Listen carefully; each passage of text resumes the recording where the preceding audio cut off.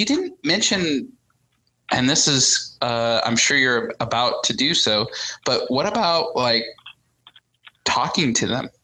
Wow, what a concept! Oh, but Daniel, I got black cord fever. I don't like calling people. Okay. Then get out of real estate. Okay, and here's where the tricky part becomes, because I think if we look at the number of transactions that y'all are doing, listening to the call today, okay, to me, you're making under 50 sales a year. There's no reason you can't call your past clients once a month. Yep. Okay, as these teams, start doing more and more homes. Like, imagine, we have these clients that are doing 300, 400, 500 units a year, and they've been doing this volume for 5, 6, 7, 8 years, as long as they've been in coaching. Well, if you've been in coaching 8 years and you're doing 300 homes a year, that's 2,400 past clients.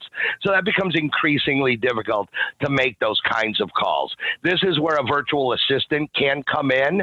We always encourage our clients who have those kinds of past. We have clients that have 30,000 past clients. Okay.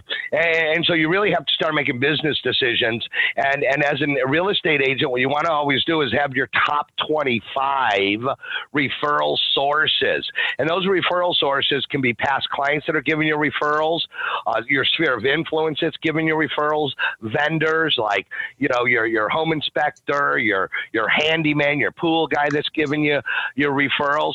So we call your top 25 people that are giving you referrals. Those are the people you want to make sure that you call and stay in touch with once a month. So you're if you're selling under 50 transactions, you should be calling them once a month. After that, you have to start putting systems in place and start identifying, your top 25 people that you are going to call.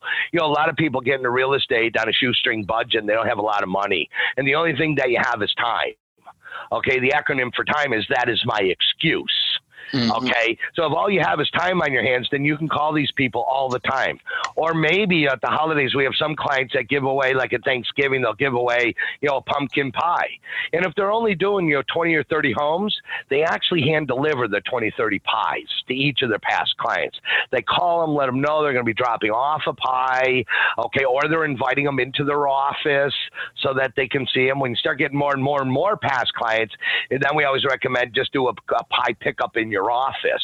Can you imagine 300 of your clients come by your office to pick up pumpkin pie a couple days before Thanksgiving? I love it.